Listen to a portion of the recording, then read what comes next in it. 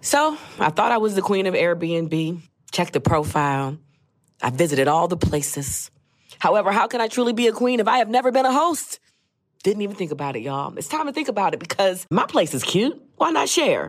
I know, I got you thinking about it now. All right, well, don't think about it, be about it. Find out how you can be a host at airbnb.com/host.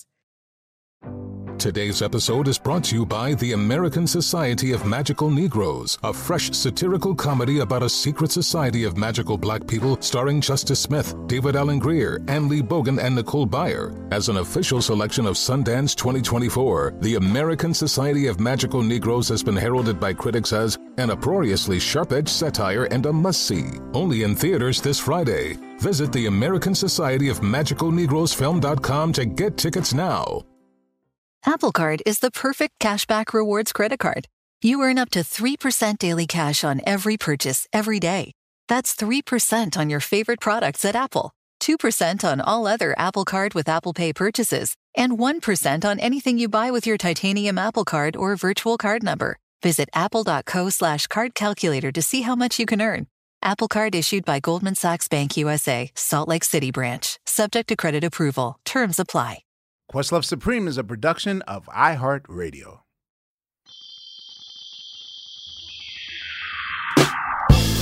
Ladies and gentlemen, this is Questlove Supreme. I'm giving you guys fair warning now that if you ever complained about my inside baseball method of interviewing, then you're not going to be any happier with this particular episode. However, if you are a music head and you know your music and you know your album credits and you know your producers and your legends, you're going to love this episode. First of all, we were just complaining that, you know, after doing those 4 shows together and back in prison again on Zoom. Bunch of prison. Prison. I'm just saying. Fonte trapped in the 60s. Yeah, I was about to say, Fonte, you're currently right now, you're back in North Carolina.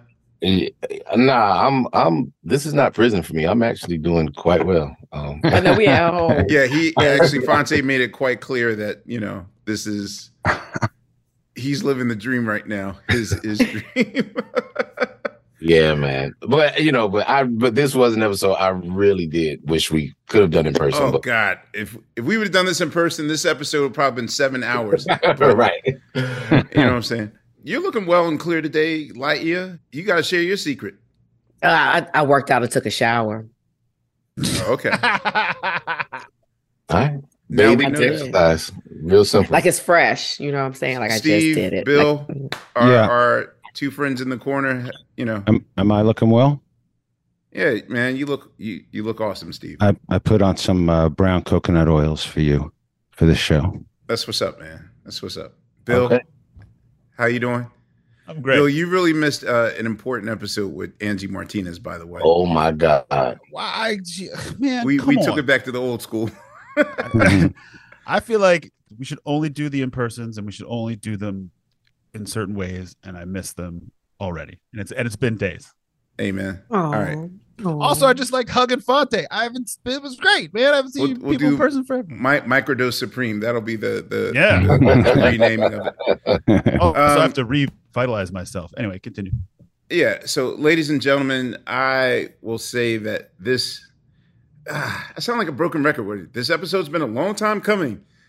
I feel like the 45th president when he ever does those like meaningless, you know, you're about to see the likes of an episode that you've never seen before. This episode's for me. I'm being selfish here. I'm just saying it's for me. We've always wanted this gentleman, this legendary gentleman on our show. As I said at the top of the show, sometimes this is the joys of reading album credits and getting to know people. And, you know, I will say that this gentleman's work is highly ubiquitous in terms of really just being an important architect in dance culture and soul culture and funk culture and disco culture and boogie culture and post boogie culture. A lot of the bands, a lot of underground groups that we've danced to throughout the years, throughout the decades, from Conversion to the Fantastic Aleems to Sympho State. There's Log, his own Black Ivory, Freak, Dazzle. Jesus Christ, y'all. I can't believe it. We have the one and only Leroy Burgess on Questlove Supreme. Yes, sir. Long time coming. How are you this evening, right now? Today's the day. Today's the day. Absolutely. That day is this is the time for it. And it's a pleasure and a joy to be here with you guys. This seems like it's going to be a lot of fun. So, yeah. I can already tell, like, this is going to be great because you are actually prepared with your own microphone. It's clear sound. You know, it's not like I've been in Zoom prison before. I'm used to it. So it's good to be here. Thank you for having me, and thank you for your interest in me and my work. It's pretty cool. Thanks. You're a legend. All right, we're just going to start from the top. I always start with this question. Leroy Burgess, what was your first musical memory in life? Okay, that's easy. That's really, really easy. My first musical memory when I was but an infant was hearing my mother's voice. My mother classically trained contralto, and she used to love to sing. And when I was born, she was singing. And given some of the things that was going on in the household and during her life, she sang through those things. Any amount of the regular amount of turmoil that you have in a Black family home in America back in the 50s. All right. Still now. Yeah, exactly. And at that time, it was 5 of us. I was number 4, and the 5th was to come. But I remember her voice, and I remember it being the most amazing sound and thing for me to latch on to even before I could speak. And my mom let me know that when I first started learning to speak, I was singing more than I was speaking. So really? Okay. That's my first musical memory, my mother's voice. Can we say that she's responsible for your silky falsetto? Well, my mother never really got that. All right. She didn't. I mean, it was okay when Smokey and the Moments and the Delphonics would do it, and Eddie Kendricks. But me, no, she never wanted that for me. She said, "Oh, your natural voice is so beautiful. You should always sing in your natural." And wait a minute, but your falsetto is killer. Well, those were the days as it was. But it took her a minute to get used to that. And by the time she did, that's when I morphed into more natural singing. And I was making the transition, taking a hiatus from Black Ivory and that whole vibe and that whole, slow jam thing, and moving into my dance period, my disco period. And I made a conscious decision that I wanted to sing in my natural voice because that's what was happening. The OJs was happening, and Hal Melvin and the Blue Notes was happening. You wasn't hearing a lot of up-tempo, Smokey and Moments joints. They were still in the slow jam joint. So I needed to evolve, and I felt an energy pulling me towards a new type of music or what was happening at that time. So, I made a conscious decision to begin singing in my natural voice. And surprisingly, it's the one that is most internationally known. The world embraced it while America embraces the falsetto thing. Could you describe the household, like with your siblings and your parents? Like a lot of our guests, especially kind of the Northeast-based guests, they kind of have the same narrative where like they might have grown up in a church household where like secular music's not allowed or that sort of thing. Just like what was the general atmosphere of your family and their musical acceptance? Well, my family, like most African descended families in New York City and around the country are spiritually based. So yeah, church was a part of what you had to do, all right? What you had to learn to have a relationship with the Almighty and learn who he was. So that's what they drummed into your head. But what I liked about it was the music that you heard in church and the choir and so forth and so on. So that locked me into that vibration. Initially, in the early part of my life, we were 5 kids, 2 parents. However, my biological father, Leroy Jackson Sr., passed away when I was 6 years old, and my mother remarried to Morgan Burgess shortly after that. So that is why I describe myself as Leroy Burgess, as opposed. My full name is Leroy O'Neal Jackson Jr., but I describe myself as Leroy Jackson Burgess because I'm the sum result of both fathers. All right. One actually conceived me and the other raised me. So I'm equal parts of their energy. We had a good house. We lived in Harlem River Projects. And I went to PS 90 about 4 blocks away. Back in the day when you had to walk through 4 or 5 feet of snow. It was unheard of to close the schools on, a snow day was if it was 15 feet, that would be a snow day. All right. Anything below 15 feet, you're going to get you behind the school. We had a loving family. My grandparents were famous for they built small churches up and down the East Coast, and they were the family that, oh no, you can't come in here with, you got to come in here with Jesus. And if you told her, it's like, but my mom was a little bit less strict. I mean, she took us through church, St. Matthew's Baptist Church, in our early time. So the spirit, and being connected to spirituality was always a part of, I connected it directly with music. They were intertwined to me. So, but as to, growing up, it was a great time to grow up. That was back when, urban families, Black families, African descended families, we were very tight back in the 60s and 50s and stuff. I mean, it was just like a village. We were united in a lot of ways, and we had the support of each other much more than, say, today. And that was one of the things, being raised in that type of environment was just extremely cool. All right. So you mentioned Harlem. So I got to ask about just your musical memories of Harlem. Do you have any memories of like Bobby Robinson's record store or any early Apollo shows that you got to witness? I didn't make it to the Apollo until I performed there when Don't Turn Around came out in 1971. I knew it was there. I was scared of Amateur Night because I seen them boo people. If that happened to me, it would crush me forever. And so the very first time I performed at the Apollo, it was professionally. Don't Turn Around had come out with Black Ivory. But I felt like I just missed the music period, the Billie Holiday and Duke Ellington and Count Basie when they was all there, Louis Armstrong. I just missed it. I was born in 1953.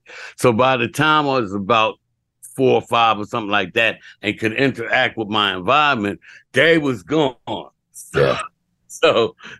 their energy was still there, and the type of clubs and the people that they gravitated to, they were still around.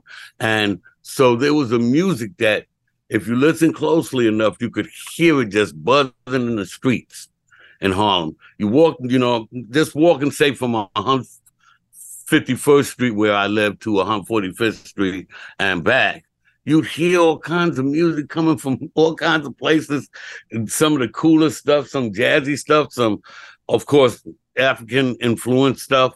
And it would just, I would keep those things in my head and be bopping around like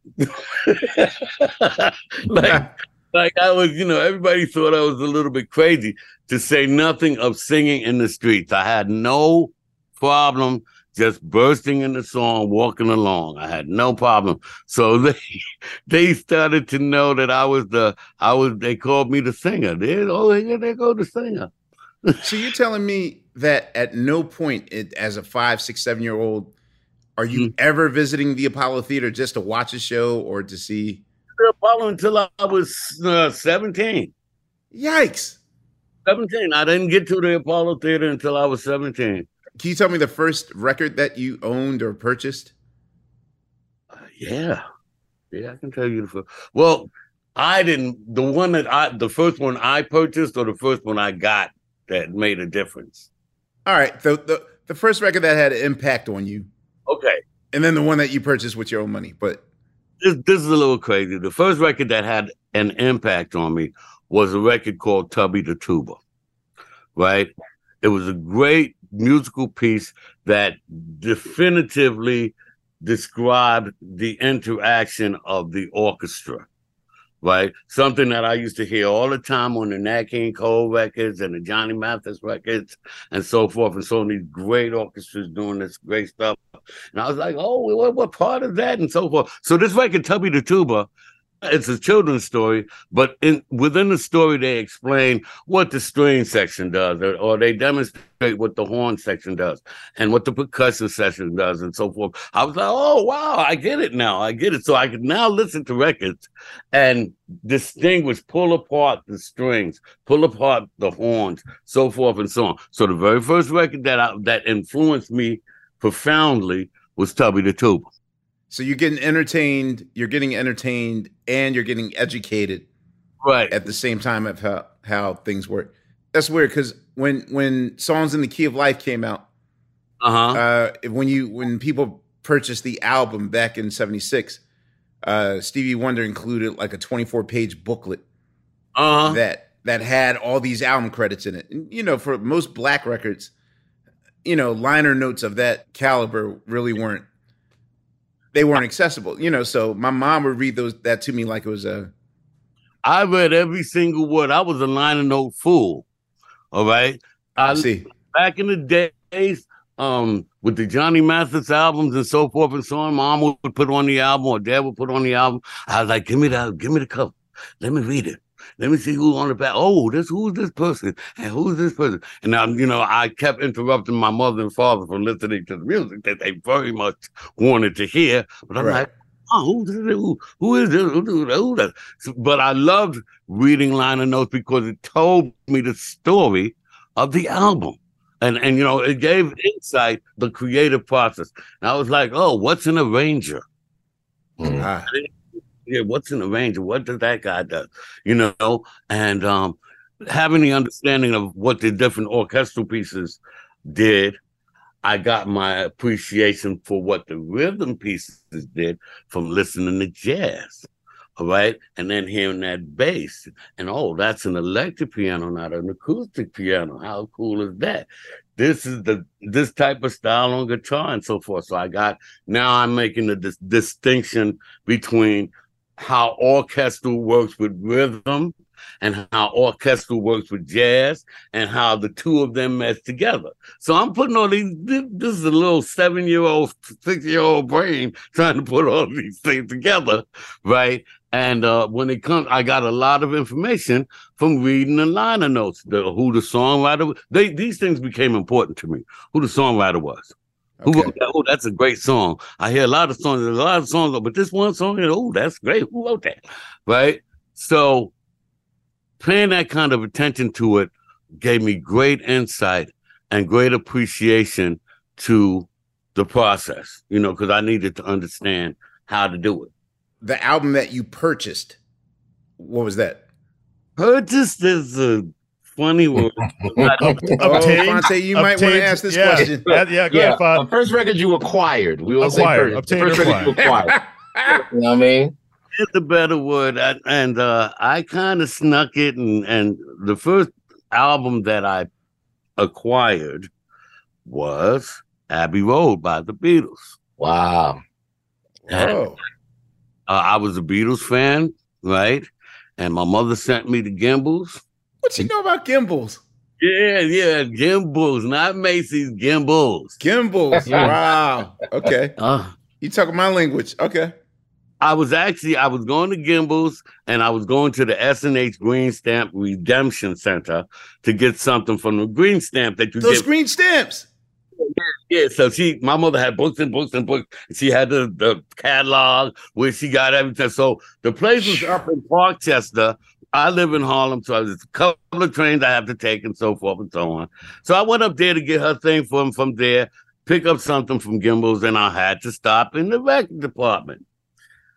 Right? And I acquired the Abbey Road album, and I brought it back, and I started playing it incessantly. I played everything incessantly, really, but I started playing it incessantly, and nobody really asked me, where did that album come from? Where did you get that? That was the first album I acquired. Now, the first album I started getting into was way before that, because my mother was a member of, check this out, the Columbia Records. Wait, that was out in the 60s? Yeah. Mm-hmm. 11 for $1. Like, what was it back in the day? 12 records for a penny. Yes, sir. Wow. For a penny. As long as you buy it. So my mom she knew I loved music, and she, like I said, she's a singer. So she was like, when I was good, and I had been, not misbehaving, she would say, okay, well, you can pick out one record of the 12, or you can pick out two records of the 12. So I used to get Temptations, Stevie Wonder, the Supremes, Jerry Butler was one of my favorite albums, The Iceman Cometh. And I used to listen to those joints. So those were the first things that I started listening to in order to discover who my musical being was. Wow. Listen, Black representation is essential. If I hadn't seen and heard certain Black women in radio, I wouldn't be in radio. Women like Robin Breeden, Candy Shannon, Michelle Wright, Deanna Williams. Women owning radio stations like Kathy Hughes. Listen, the next generation of influential Black voices can be found on NPR's new collection, Black Stories, Black Truths. Black Stories, Black Truths is a celebration of Blackness from NPR. Each of NPR's Black voices are as distinct, varied, and nuanced as the Black experience itself. Word. In the Black Stories, Black Truths collection, you'll hear stories of joy, resilience, empowerment, and creating world-shifting things out of struggle. Each episode is a living account about what it means to be Black today, told from a unique Black perspective. From Bobby Shmurda to The Wire, Michelle Obama to reparations. There's no limit to the range of Black Stories, Black Truths.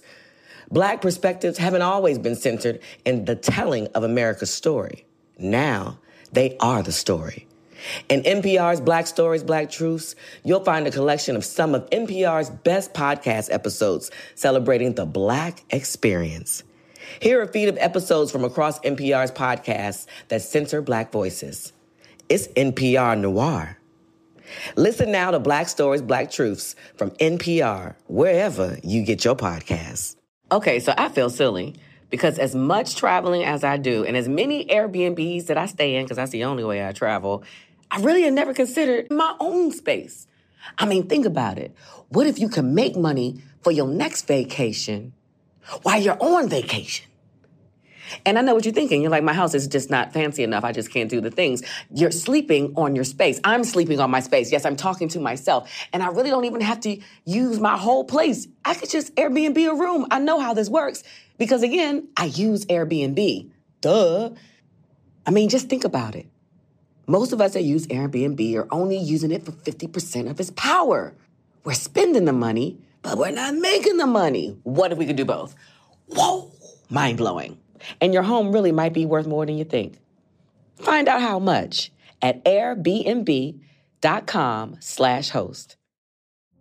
Witness the dawning of a new era in automotive luxury with a reveal unlike any other as Infiniti presents a new chapter in luxury, the premiere of the all-new 2025 Infiniti QX80. Join us March 20th live from the Edge at Hudson Yards in New York City, featuring an unforgettable performance by Grammy and Academy Award-winning singer, songwriter, and composer, Jon Batiste. The all-new Infiniti QX80 is unlike any luxury SUV you've ever seen. Smart enough to anticipate your needs, even before you do. Every line, curve, and detail was thoughtfully crafted, so everything for every passenger feels just right. Don't miss it. Mark your calendars and be the first to see it March 20th at 7 p.m. Eastern, only on iHeartRadio's YouTube channel. Save the date at new-QX80.com. 2025 QX80 coming this summer. Now, you mentioned something earlier, and I was going to let it slide, but I got to know, because the thing is that when you mention the S and H green stamps, probably the only memory that I have of my grandmother on my mother's side is her sitting at our table with like thousands and thousands and thousands of those green. Wow. What were those green like next to those green stamps and those like Swedish cookies? You know, the butter cookie designs that eventually become their storing spot for sewing. The Danish cookies that after you finish, they become like the sewing kit. The sewing kit. Yeah, that's the woman's Crown Royal bag. So, yeah. What were those S and H stamps for? Here's what's up. Basically, you go to the supermarket like anybody else, right? You buy X amount of groceries, right? For the money that you spend for those groceries, you would get X amount of green stamps. And they would give you books that you could lick the stamps on, stick them on a page, so forth and so on. When you get your books filled up, right, and you had X amount of books. Well, this vacuum cleaner costs $5. This thing costs rewards. Like a rewards program, yeah. And if you just had to get up there to the S&H Redemption Center and pick up what my mom got all of these nice little, because every time she went food shopping for the kids, she'd have like 100, and so I was the designee in the family to go up there and pick up the S&H Green Stamp merchandise. I was the counter. I would have to count with I learned how to count. Doing those S&H Greens. I never knew what they were for. I was like, that's probably like they were for free stuff when it was good stuff when it was really, really free, right? They didn't the companies that supported or that donated their products to the S&H factory, for them to give away. They were advertising for them and promotion for them. So, but you get good carpet and stuff. The game. Yeah. And I realized that half the items in my house must have came from S&H Green Stamps. Okay. So, I told like some of my friends and luminaries and music heads that you were coming on the show. I have to say, you're probably the most connected human being I know, because the first response that every music head tells me when I'm like, yo, we're about to get him on the show, they tell me like, yo, he's related to Tom Bell, right? Yo, he's related to Archie Bell, right? Yo, he's related to Ronald and how many? The Bells. Just the Bells, huh? So you're trying to tell me that Tom and Robert and Ronald of Kool and the Gang and Al Bell of Stax and Archie Bell you're all related? Yes. Wow. How come no one has put two and two? Yeah, I don't know. Listen, we don't. Yes, you do. No, well, here's the story with that. Patti LaBelle? No. That's a stretch. Come on. Alexander Graham Bell? No. Right. I thought Patty was a stretch, but boy. Right. Ricky Bell? Ricky Bell. Yes. Okay. We are all descendants of an enslaved individual named Prince Bell from the 1820s and 1860s, 70s, or something like that. Prince Bell had a total of 3 wives, with each of his wedding unions, he made a bunch of kids, right? Those kids became my grandparents and my mom and my dad. And the same is true for Tom Bell, or the Bell brothers from Kool and the Gang, Jerry Bell from the Daz Band, Wow. Bell, Al Bell, Ricky Bell from Bell Biv DeVoe. Wait, I was only playing. That's real? Yeah. God damn. Wow. Outside of the Bell family, or Judge Mathis, Greg Mathis is a cousin, and the actor Richard Roundtree all of us are descendants of Prince Bell. The Bells. I also heard Betty Wright as well. Betty Wright. I met Betty Wright in. Who you leaving out? Are we related, Leroy Burgess? Right. Yes, we are. Well, Probably. I believe that I'm related to everybody in the world. I mean, well, I see why. That is crazy. Yeah. So shout out to Fire Burgess, who also. I mean, you know Fire, right? Yeah. Fonte. Okay, player. Absolutely. Yeah, Fire. Yes, absolutely. Fire Burgess, who definitely want this episode to happen. Wow, you are connected to everyone. Right. So when I think about where, was it I predestined to enter the music industry, I'm kind of leaning towards feeling like that's the case, because there's so many luminaries in my family that are not just in entertainment, but in music specifically, who have made a definitive mark on the industry as a whole. So I'm just bringing up the rear. The Thomas Bell thing might be real too. I'm just saying. It was predetermined. Like your future was, everyone in your family has singing talent and has pushed the envelope. That's crazy. Can I just ask who found who first? Like when did y'all know that this was the story behind your family? Yeah. Tom Bell, back when I was very, very young. Alexander Graham Bell, that's what I meant. 4, 5, and 6 and stuff like that. He used to come to the family picnics that we used to have down in Jamesburg, New Jersey. We still have them in the same place every year. He used to come, and I used to follow him around like a little puppy dog, right? Because he was always talking music. Then he stopped coming, right? Fast forward to about somewhere in the 1990s, the South Jersey Bell picnic couldn't happen. So the North Jersey Bell, the Bell Aikens picnic happened, and my mother traveled to that because I was on the road, right? That's where my mother met Kool and Robert and Ronald and Kevin's mother. And she was, my son sings in the music. So my son in the music. Who's your son? Black Ivy. Who's your son? Kool again? Oh, well, this is do. Right? So wow. So that's how and then a wonderful cousin of mine that I didn't know, I met her on Facebook. Her name is Geneva Norman, right? And she asked if she was a cousin, and she relayed, and then she presented me with a document, the Bell family history going all the way back to Prince Bell, right? And it contained everybody in the whole family, including all my brothers, all my siblings, all my cousins, it was just really a definitive document, 16-page document that told me who everybody was and where everybody was and so forth and so on. So as I proceeded through life after finding that out, the last one that I met officially was Betty. Before she was called to when she was called to her ascension.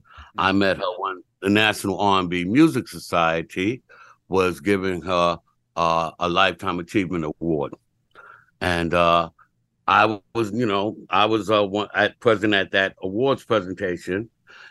And I walked over to her after she got the award, and I said, "Congratulations, Miss Wright. By the way, I'm a descendant of Prince Bell."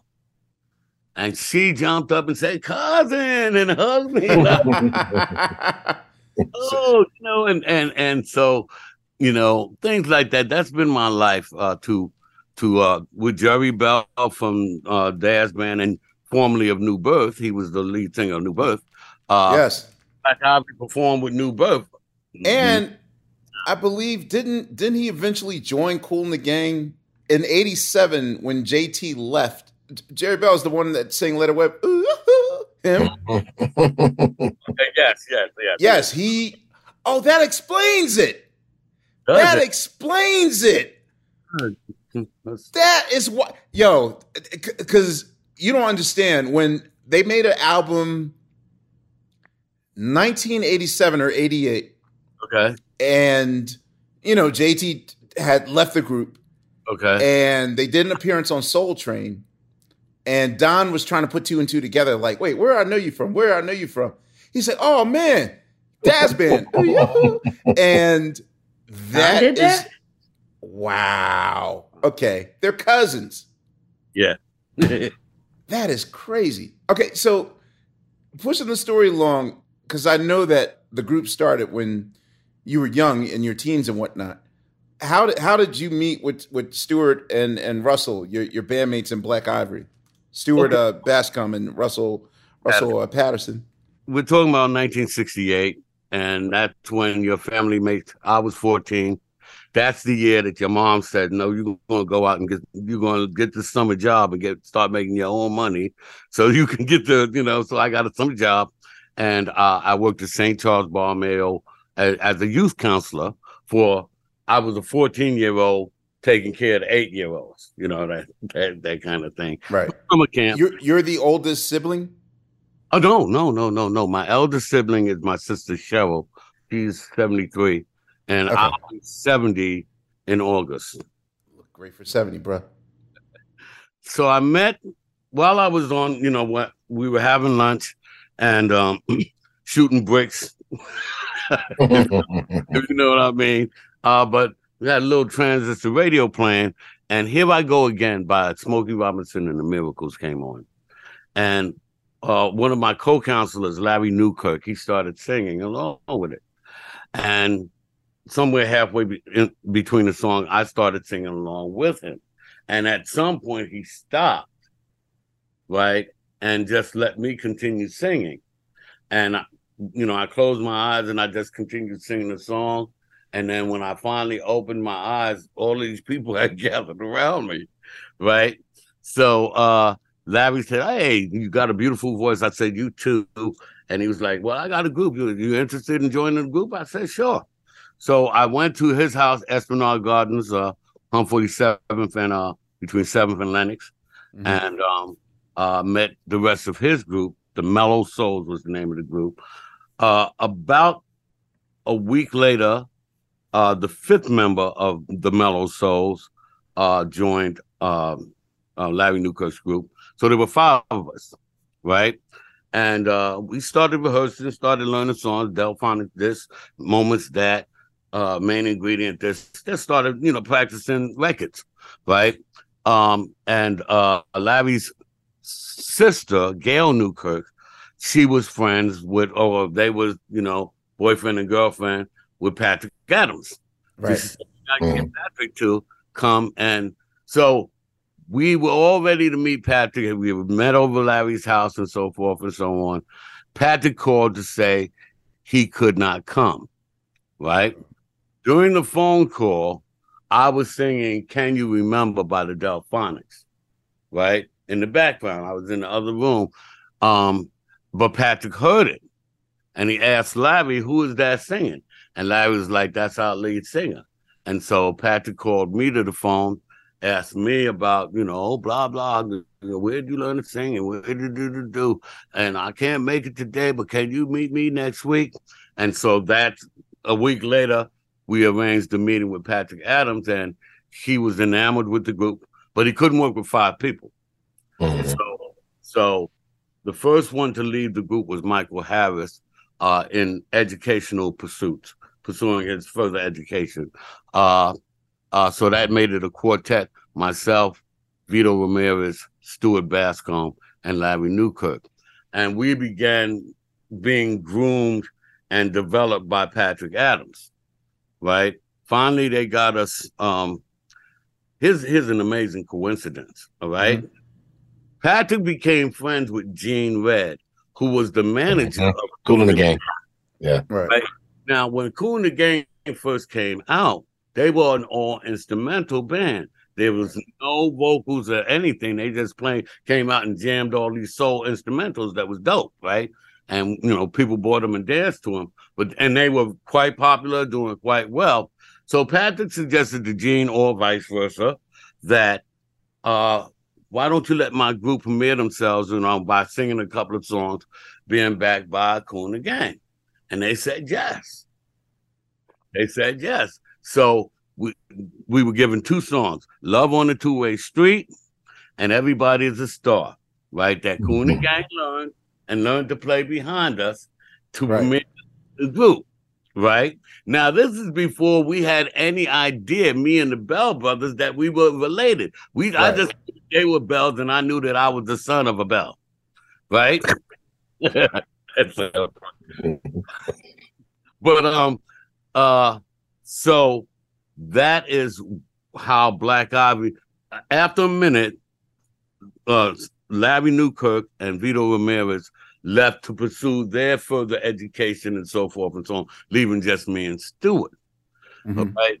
But Larry's brother, Todd Newkirk, was developing a group to follow behind us, Shades of Mellow Soul. In that group, the best singer was Russell Patterson. Okay. So we went, it was just me and Stewart. We went to Russell and we said, hey, would you be interested in being a part of this nonsense going on over here? You could just steal somebody from their group? Yeah, basically, we basically stole Russell. That group dissolved, and that's when Stewart and Patrick got on the phone with each other and changed the name. Mellow Souls is like hokey as hell. Like, so the Mellow Souls. Who doesn't do that? So Patrick and Stewart got on the phone and they came up with Ivory, and then Black Ivory, kind of described us because Russell and I were this complexion and Stewart was light. He's a light-skinned brother. So that puts you in mind of the piano and piano keys and all of that. And so Black Ivory. That's why y'all named yourselves Black Ivory? Oh, wow. Yeah. That's the best colorism story I've heard. Actually, speaking of which, I didn't even plan this moment, but right at this moment, I'm watching you guys on Soul Street. Yo, your afro is highly, highly impressive. Wow. Oh my God. First of all, I gotta say, you are the only person with that footage. Oh, I know. In the world. I realize this. I cannot explain to you why I have this footage, but you guys can take a wild guess why I have this footage. But I've been looking for that footage to see that show, that one performance. What goes around comes around. Yeah. Obviously, I'm working on a project, and I keep the show on. Even if I weren't working on it, I'd be watching all 1,100 episodes of Soul Train. This just always stays on no matter what. It's like my aquarium. You don't know how crucial. We have been looking for that footage for over 40 years. All right? Wow. For over 40 years. The Soul Train compilation came out, and it is one episode that's missing. Black Ivory and Hugh Masekela. Wow. And from Chicago, Don's homeboy. What's his name? You have the interview where Don Cornelius. I not to dance all over my stage, and I said, "Well, I couldn't help it." The music. Y'all tore it up. Oh my God! I got you, bro. Walk back over there. I want you to walk back over there. Let me see. Okay, so I feel silly because as much traveling as I do and as many Airbnbs that I stay in, because that's the only way I travel, I really had never considered my own space. I mean, think about it. What if you can make money for your next vacation while you're on vacation? And I know what you're thinking. You're like, my house is just not fancy enough. I just can't do the things. You're sleeping on your space. I'm sleeping on my space. Yes, I'm talking to myself. And I really don't even have to use my whole place. I could just Airbnb a room. I know how this works because, again, I use Airbnb. Duh. I mean, just think about it. Most of us that use Airbnb are only using it for 50% of its power. We're spending the money, but we're not making the money. What if we could do both? Whoa, mind-blowing. And your home really might be worth more than you think. Find out how much at airbnb.com/host. Witness the dawning of a new era in automotive luxury with a reveal unlike any other as Infiniti presents a new chapter in luxury, the premiere of the all-new 2025 Infiniti QX80. Join us March 20th live from the Edge at Hudson Yards in New York City, featuring an unforgettable performance by Grammy and Academy Award-winning singer, songwriter, and composer, Jon Batiste. The all-new Infiniti QX80 is unlike any luxury SUV you've ever seen. Smart enough to anticipate your needs, even before you do. Every line, curve, and detail was thoughtfully crafted, so everything for every passenger feels just right. Don't miss it. Mark your calendars and be the first to see it March 20th at 7 p.m. Eastern, only on iHeartRadio's YouTube channel. Save the date at new-QX80.com. 2025 QX80 coming this summer. Today's episode is brought to you by the American Society of Magical Negroes, a fresh satirical comedy about a secret society of magical black people starring Justice Smith, David Allen Greer, Ann Lee Bogan, and Nicole Byer. As an official selection of Sundance 2024, the American Society of Magical Negroes has been heralded by critics as an uproariously sharp-edged satire and a must-see. Only in theaters this Friday. Visit the American Society of Magical Negroes Film.com to get tickets now. Can you basically talk about Patrick Adams, like as a record collector, and especially with Perception Records? You know, I always knew it as a jazz label. Like I know like some of the funky or Dizzy Gillespie stuff, and you know, well, also Fatback, but like James Moody, like a lot of jazz artists. Like wasn't Perception primarily a jazz label? Was entirely a jazz label, Okay. and they were breaking into R&B and other marketplaces, which is why they found a place for Patrick, because he was the voice of Harlem coming from the R&B side of things. And that's why he ended up being the A&R director. But yeah, when we went to the label, it had Johnny Hartman was one of the artists on. Oh, wow. Right, yeah. Johnny Hartman. It was Dizzy Gillespie. He was on the label. But they hadn't really broken out the Today label. We were the ones to really break that label open. Today, Okay. right? Yeah, Patrick was he became my absolute mentor and the guy who allowed me and supported me in getting my focus together to become whatever I would become in the industry. So basically, you're watching him in the studio, and this is how you're getting your education, or I'm stealing everything I could steal, every little part. And I was like, "How did you do that?" And how did you? And he loved working with me because he loved the idea that I could come up with on my own. You and I was my first commercial composition. I wrote that when I was 16 years old, and Stewart came in and did the lyrics to it. Patrick loved it because I didn't even know that I was using 2/4 timing and 6/4 timing, and so I was just like playing something that I liked. Mm-hmm. But he was like, "Oh, that's so great, and we're going to do a record," and we did this 7-minute epic. Yes. Of you and I. You and I, right? That became the thing for everybody to have.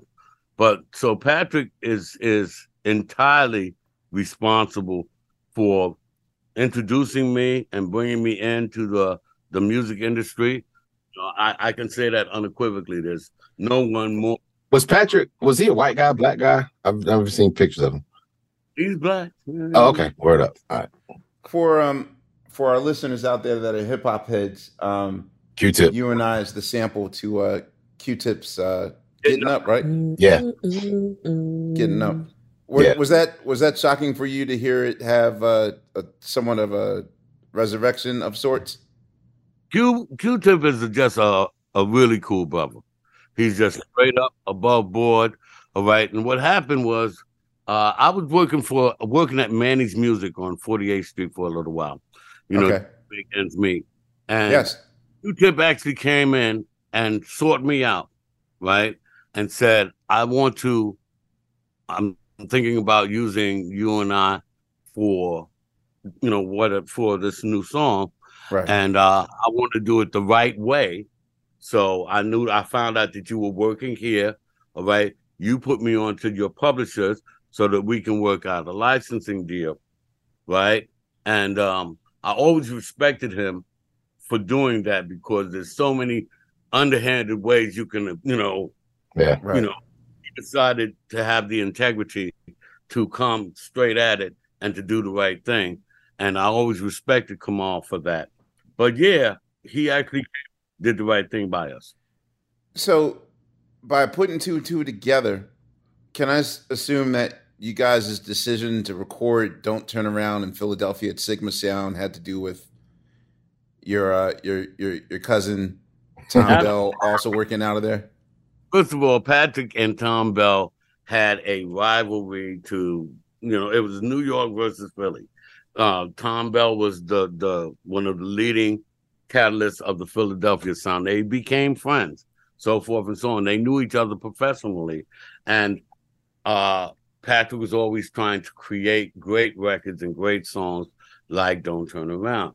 When he became the vice president of the A&R at Perception Today, they gave him the budget to go to Philly and we used half of MFSB. Yeah, Norman Harrison, Vince Montana, like all the cats.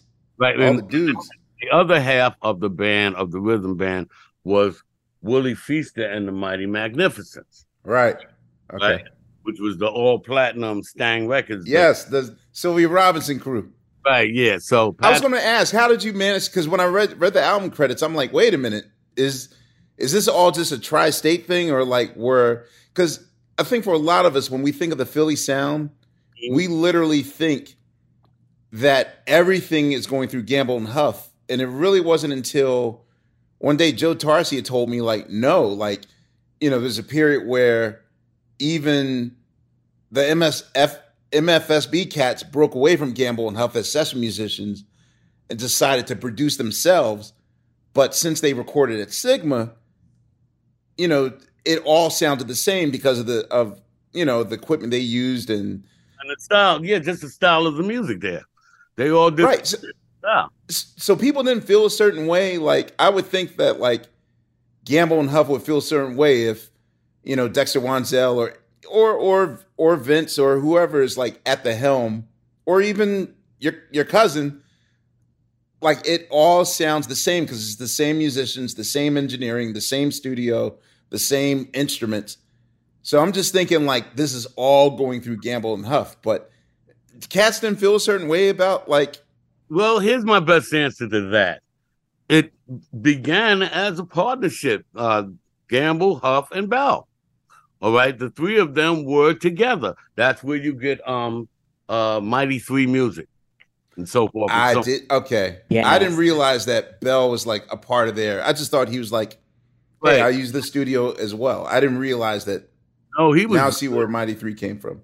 An integral part of the Gamble. When they all was in their 20s and stuff like that, they worked together, right? The Iceman Cometh was an album produced by Gamble and Huff and Bell. Okay. One of my favorite songs, Are You Happy? Completely arranged by Bobby Martin and Tom Bell. All right. So they were always connected. And then as music evolves, they became Kenny and Leon, and then Tom Bell went off and did his Delphonics thing, right? While Kenny and Leon did the Intruders, and, that became the early OJs and so forth and so on. So, and next thing you know, Tom Bell is doing the Spinners and, that whole sphere. But yes, indeed, every time they went into the studio, whether it was Gamble and Huff or Tom Bell, they'd use the same musician. Norman Harris, Earl Young on drums all the time, Vince Montana. They would call these same cats, and they all had this like style of composition. All right. Whereas Gambling, the songs that they wrote was similar. They came from the kind of the same place. All right. And then using the same musicians to realize these songs creates that specific sound, the Philly sound, right? Which can come from either Gamble and Huff or Tom Bell, and later on Dexter Wansell, McFadden Whitehead, so forth and so on, the various offshoots, Norman Harris, Baker Harris Young, so forth and so on, and the Vince Montana camp. They were all united in Sigma Sound Studios, and they would call each other up for the various sessions. So that's why all the records started sounding like each other. Thank you for finally saying that. I just never knew. Right. And talk to all of them. Sorry. I'm sorry, Vontae. No, I was going to ask before we got off the first album. I keep asking you questions. With your samples. Wu-Tang. How did it feel when you heard that, being used in that way for Criminology? Same story as Kamal. Yeah, I don't think so. Or no. or no. Or no. I heard him laugh. I'm like, all right, I don't think this is going to be the same. Because I can't wait to get to Over Like a Fat Rat. Because I get the feeling that this is all like after the fact. Yeah. I didn't know about Criminology until way after it came out and was successful, right?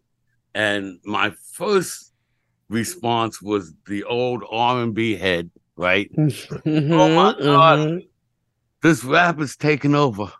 Right. I don't know, what are they saying to the kids? And so forth. So I went Mr. T on everything. But then it was doing so well, and then it went gold, and then it went platinum. I was like, Cha-ching. Well, I might be okay with this.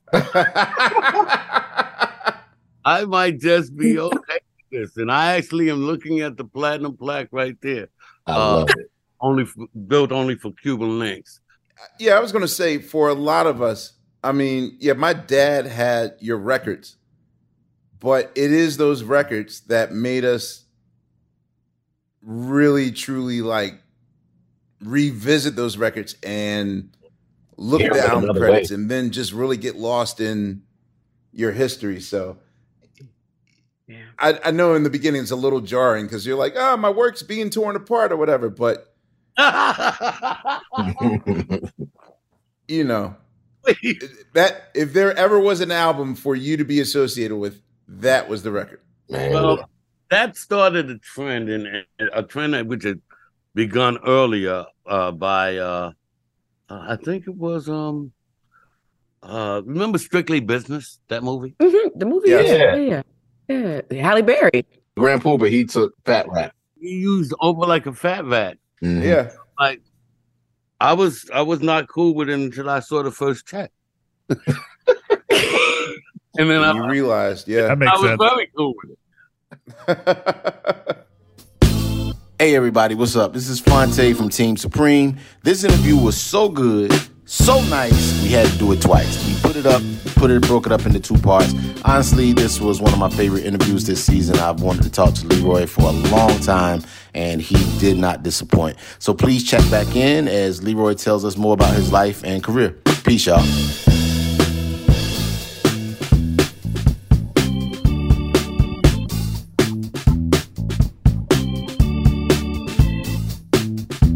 Questlove Supreme is a production of iHeartRadio.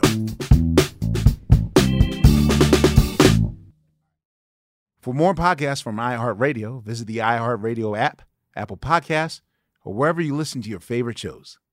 Allstate wants to remind fans that mayhem is everywhere, like when the tailgate party shows up at your house after the big win. Everything's great until the hot plate gets too hot for the tablecloth. Now your kitchen's up in smoke. And if you don't have the right home insurance coverage, the cost to fix this could sideline your savings. So switch to Allstate, save money, and get protected from mayhem like this.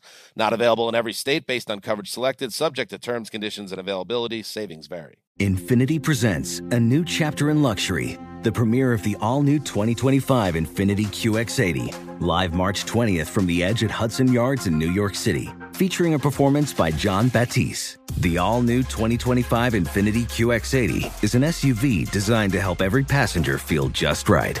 Be the first to see it March 20th at 7 p.m. Eastern, only on iHeartRadio's YouTube channel. Save the date at new-QX80.com. Don't miss it. 2025 QX80 coming this summer. Today's episode is brought to you by the American Society of Magical Negroes, a fresh satirical comedy about a secret society of magical black people starring Justice Smith, David Allen Greer, Ann Lee Bogan, and Nicole Byer. As an official selection of Sundance 2024, the American Society of Magical Negroes has been heralded by critics as an uproariously sharp-edged satire and a must-see. Only in theaters this Friday. Visit the American Society of Magical Negroes Film.com to get tickets now.